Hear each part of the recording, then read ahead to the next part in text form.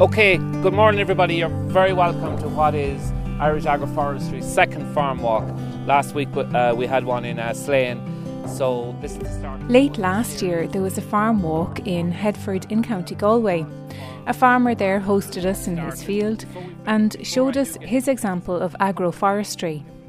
Agroforestry is a combination of trees and grazing or silage. So it's a combination of having trees and grass on the same block of land. Agroforestry promises to be the answer to some farmers' fears in relation to taking land out of agricultural use to grow trees. Liam Kelly is a Teagasc forestry advisor working in the Midlands, and he tells us what to expect from the farm walk. The idea is to show how agroforestry works, what's the process involved in getting the site established, what kind of ground is suitable and what species and what to expect as well. There's a lot of elements involved. Each tree has to be planted. They're normally 90 to 120 centimetres in height, individual broadleaf trees. They're bare-rooted trees, so you plant in the off-season or the dormant season, and each tree then is individually protected by a tree guard as well. So I'm going to pass you on over now to Jim, and then we have some of the input from the department here, but also... Jim McAdam is one of the pioneers of agroforestry. He's been at it for the past 30 years, working with the Department of Agriculture in the UK and based in Armagh. We really thought about looking across the whole of the UK, as it was then, to see how could we introduce trees onto farming systems. Now, in Northern Ireland we had particular problems because our farms were a lot smaller. Our average farm size then was about 27 hectares, and the chances of getting farmers to give up land and put it into forestry, to take a hectare or two out of a 27 acre farm that somebody's trying to make a living from, was just a no-go for a lot of people. So we really tried to think outside the box, and we looked at all other ways, novel ways we could get trees onto farms. And we like the look of this model from New Zealand, South Island New Zealand in particular, this idea of agroforestry, where they had particular problems with soil erosion following heavy grazing, and they were planting pines, Pinus radiata, at wide spacings and letting animals graze between them. And that was stabilising the soil, and at the same time they were able to manage the tree and the pasture and the livestock with them. Jim McAdam and his team approached their research into agroforestry with scientific rigour and established replicate plots right across the UK and recorded data in relation to many different variables and situations. So in other words, the sort of findings that I'm going to talk to you about are verified from all of those sites. So therefore it works. We showed really that the system was delivering the benefits we were talking about. Agroforestry suits sheep farmers, poultry farmers and dairy and beef farmers under certain management conditions, which we'll hear more about later. And it's also maybe it's an introduction to forestry to some as well. Maybe some people don't want to maybe go fully commercial forestry, so agroforestry is a halfway house. It gives the opportunity where people may be able to have both agriculture and forestry on the same piece of ground. With agroforestry, trees are planted to a density of 400 stems per hectare. Whereas with forestry, it's normally at 2,500 stems per hectare with conifers, or 3,300 with broadleaves. A mineral type soil is best, and that's to achieve the optimum growth of broadleaf trees planted under this scheme. This is normally oak, maybe up to 60% oak, but you can also have other species such as sycamore or cherry, or even indeed you're allowed up to 15% nut species. And it's grant aided by the Department of Agriculture. There's a grant, 3/4 of that grant is paid in year one and the other quarter is paid 4 years later. The full grant level is €6,220 per hectare. So that's the initial set-up grant, and then there's an annual premium paid for 5 years. The normal premium scheme is normally paid for 15 years, but for agroforestry it's paid for 5 years, and that's at the rate of €645 per hectare. So let's hear the stories of Jim's research in agroforestry over the last 30 years. So we planted the trees and we found that yes, the system worked. First of all, the farmer could manage all the grassland operations. We did some care and we did some attention to trees, but some pruning, but I say we could have been better. But no matter anyway, at least we showed that livestock could benefit and with no negative effect on the livestock at all. Indeed, we would argue that it's positive from the point of view of animal welfare, from the point of view of just the shade and shelter and the benefits that the trees brought. So the trees grew well, and of course at this type of spacing, gradually the canopy started to close. Now the predictions were that after about 5 or 6 years, grass growth would start. If we looked at computer models of grass growth and shading, that the grass yield would start to go down, but it didn't. We found that grass, number one, grass was much more tolerant to shade than we'd previously had experience of. But secondly, we think also we were measuring the output in terms of sheep performance and sheep output, sheep actual output, and we found that we managed to get full sheep output comparing the agroforestry with the open grass for 12 years before sheep production started to decline. Now we put a lot of that down to the sort of physiological and just welfare benefits of the trees and the animals. The interaction of trees and animals was, and we had cattle in the system after about year 5 or 6. We had open days like this and we got some interest from farmers, but nearly every single farmer who came said the one thing they liked about this system was flexibility, because all of them said we would be nervous about planting woodland or trees on our farm because that's the land tied up for 50 years or 60 years. That's it, out of my farm. But this system, they said, you know, after 12 years you were able to make a decision and change. You could either decide to thin out some of the trees, let the light in, let the grass pick up again and sheep production continue, or if you wanted to keep trees, if you wanted to, you know, build up your timber reserves or whatever, you could simply let the tree canopy develop and let good trees develop on it. And they liked the ability to make that decision after 12 years. So we decided to thin the trees at 12. We took a quarter of them out, harvested them.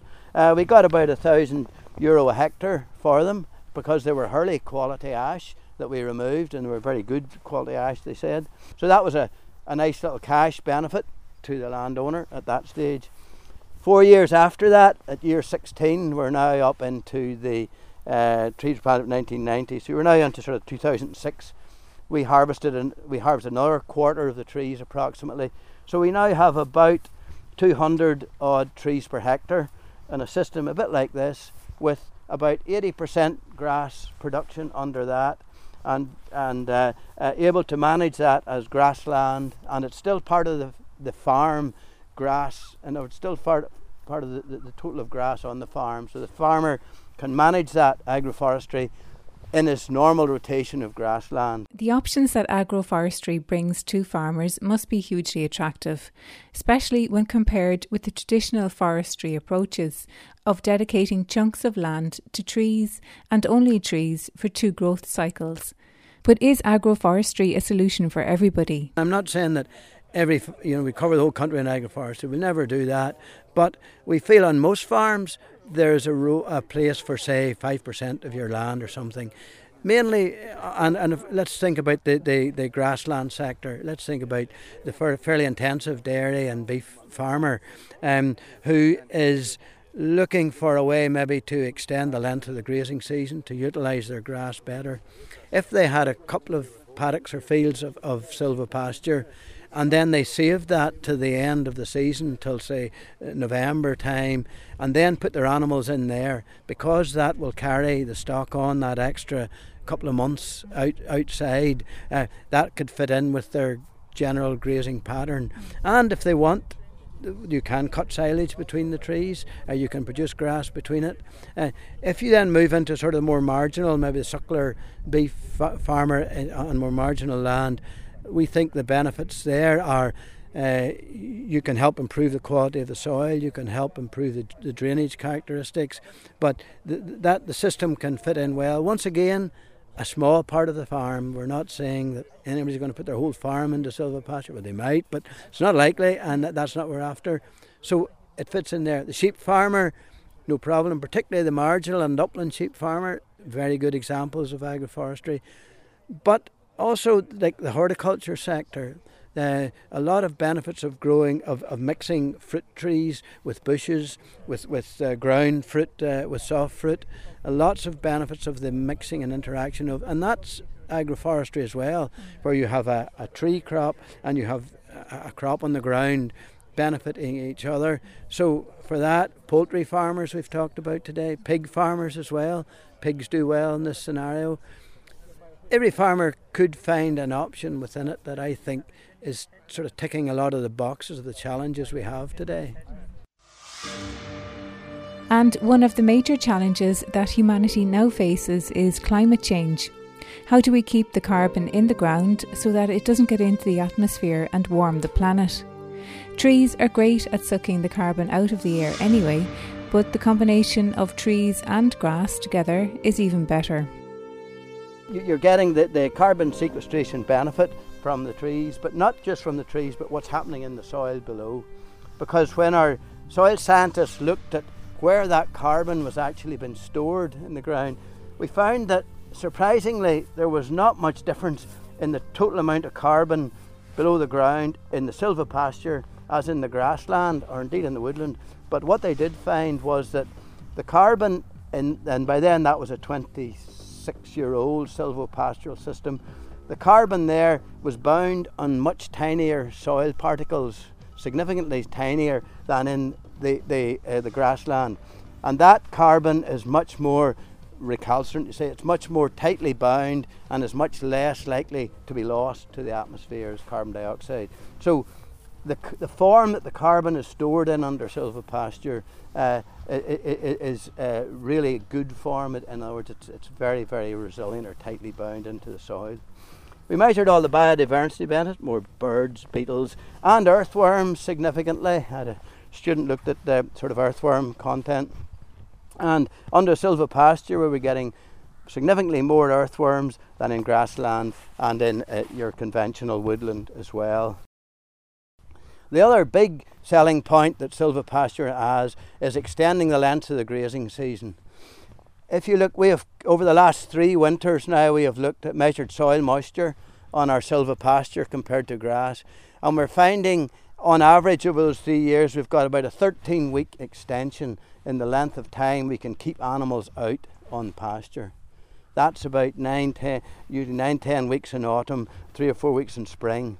Now that can have a huge effect on your ammonia output. It can have a huge effect on your grass utilisation, because as we know, well, our big issue certainly in the north and I think in the south too is ammonia. How do we reduce the levels of ammonia from livestock grazing systems? And the longer animals are in a house, the more ammonia they're producing whenever they dung and urine mixes and you get slurry. Whereas if animals are grazing, they only produce about 6% of the ammonia that they produce whenever they're inside. So if you can keep your animals out for 3 months longer, you're obviously having a significant effect on your ammonia emission. So we believe it's not the only solution to ammonia problem, but it's certainly a natural plant-based way that it can help to address the issue by keeping animals out. And simply the effect of the trees, we measured the percolation of water down through the soil below them, and because we have like a 30-year-old system, we could use the special probe. You can go down, it's measured percolation right down, and we measured 76 centimetres down below the ground. The soil was significantly more porous in the agroforestry than in the open grassland. And that means that with climate change we're going to get heavier bursts of rainfall, we're going to get flash floods, and if you have a soil that is compacted or does not let the water away, you're going to get problems. Whereas under the silvopasture we found the water is just getting away, or it's slowly percolating into the soil is holding it better, and that's what's the reason why we're able to keep grazing animals longer in the season and get them on earlier. And that's having a significant impact. And that's what's interesting. Policy people that are trying to come up with solutions or options anyway to make livestock farming more sustainable in the sort of climate challenge that we face. Do we want to take some questions, please? Happy to, of course. There are many questions for Jim, some about the behaviour of the animals in relation to trees, others about mixing trees with tillage, questions on spacing of the trees in the plot. You don't have to plant straight rows of trees. And the all-important question of integrating cattle in the system. The whole issue is tree protection, and there are guards out now, cactus guards, which are sort of spiky wire things you can wrap around. Now, they are expensive, but if we started making them locally, they mightn't be so expensive, and they're reusable. But the idea is that we have to have a system that cattle can start, come in right from the start. If you're doing the rotational grazing, then it's not such a big issue, And as you say, just run electric wire down it. Works well. Eugene Curran is the District Forestry Inspector with the Department of Agriculture. He explains that 19 farmers are currently in receipt of agroforestry grants and that there are 71 applications in the system. And the process is being refined and reviewed as it evolves. The way you apply for this current scheme is you go through a registered forester, which you can get by looking up the department's website, and you'll see a list of registered foresters, and they will come out and they'll look at the land and put in an application. Now, if you want to go for groups, or if you want to go for rows, or if you want to go for individual trees at 5 by 5 metre spacing, then they are things that we can look at on a site-by-site basis. So every site is different, and every owner will probably have a different objective. What we're trying to look for at the moment is land that doesn't need drainage, additional drainage, good mineral soil. Doesn't have to be flat, but it just has to be well drained, so that tractors or whatever can get in and out if you need to take silage off. I know that the trees will eventually further help the drainage, and as this lady was asking about the roots, I mean, the great thing about the roots being driven down is that it helps the water to go down further through the soil horizons, and it's so by the time it reaches aquifers and water courses, it's clean. And this is the big thing for the department, as you know, and you see it and you read it in the press and the media every day. There's a huge emphasis now on environmental measures to try and produce our food in a more sustainable way, to clean up the air, to clean up our water, to clean up the way we do things. And that is why agroforestry and all the work that Jim has put in over the years to get agroforestry off the ground, now I think is the time where agroforestry will really be well positioned to help achieve some of those goals. Clive Bright is a farmer who is involved in the Agroforestry Forum, and he hopes that down the line the scheme will allow him to use agroforestry to meet his needs within his farming system. A lot of that is using trees to improve the soil function and the water cycling in the soil on poorer ground or on slopes or on rushier, heavier soil, that trees will repair that and repair those water cycles and improve pasture and kind of eradicate rushes in that way. So that's kind of currently doesn't suit the objectives of the scheme, but I think in the future It might. they will. Yeah. And what do you farm? Beef. Beef, yeah. Organic. Yeah. Organic beef, yeah. Brilliant. And have you got any idea of what trees you're going to plant? I know. Yeah, they'll be very site-specific, of quite a dynamic plan of different kind of applications of tree planting as well in some of the worst areas that are dominated by rush. We plan to plant quite thickly, almost at forestry space, and initially with kind of pioneer trees of birch and alder, then thinning those out to an agroforestry as the soil starts to improve and the water infiltration and percolation starts to improve. One of probably the biggest advantages I see throughout the farm is doubling the amount of photosynthesis that happens on the farm. So you have the whole pasture layer, but then you have the tree layer above, and together with that you have all sorts of welfare benefits for the cattle that when there's adverse weather or even very hot weather, that they're not seeking shade, that there's shade and shelter throughout the farm. And that's got productive benefits as well, in that rather than them all huddling under a hedge looking for protection, they're still out grazing in the fields, so there's no break in their kind of grazing as well. So it's got all those productive benefits. And there's also potential extra browse, and cattle will quite readily eat lots of leaves of trees, and there's a whole array of different minerals and trace minerals they may not get from the grass at certain times of year. So you're providing all those things to your livestock as well. So there's huge benefits across the board. If you're interested in finding out more about agroforestry, then contact your local Teagasc Forestry Advisor or check out the Irish Agroforestry Forum. Here's an interesting fact about trees. Trees improve water quality. As rain falls to the earth, it is slowed and filtered by trees, helping it soak into the soil. Trees then serve as a natural sponge, collecting and filtering rainwater and releasing it slowly into the streams and rivers.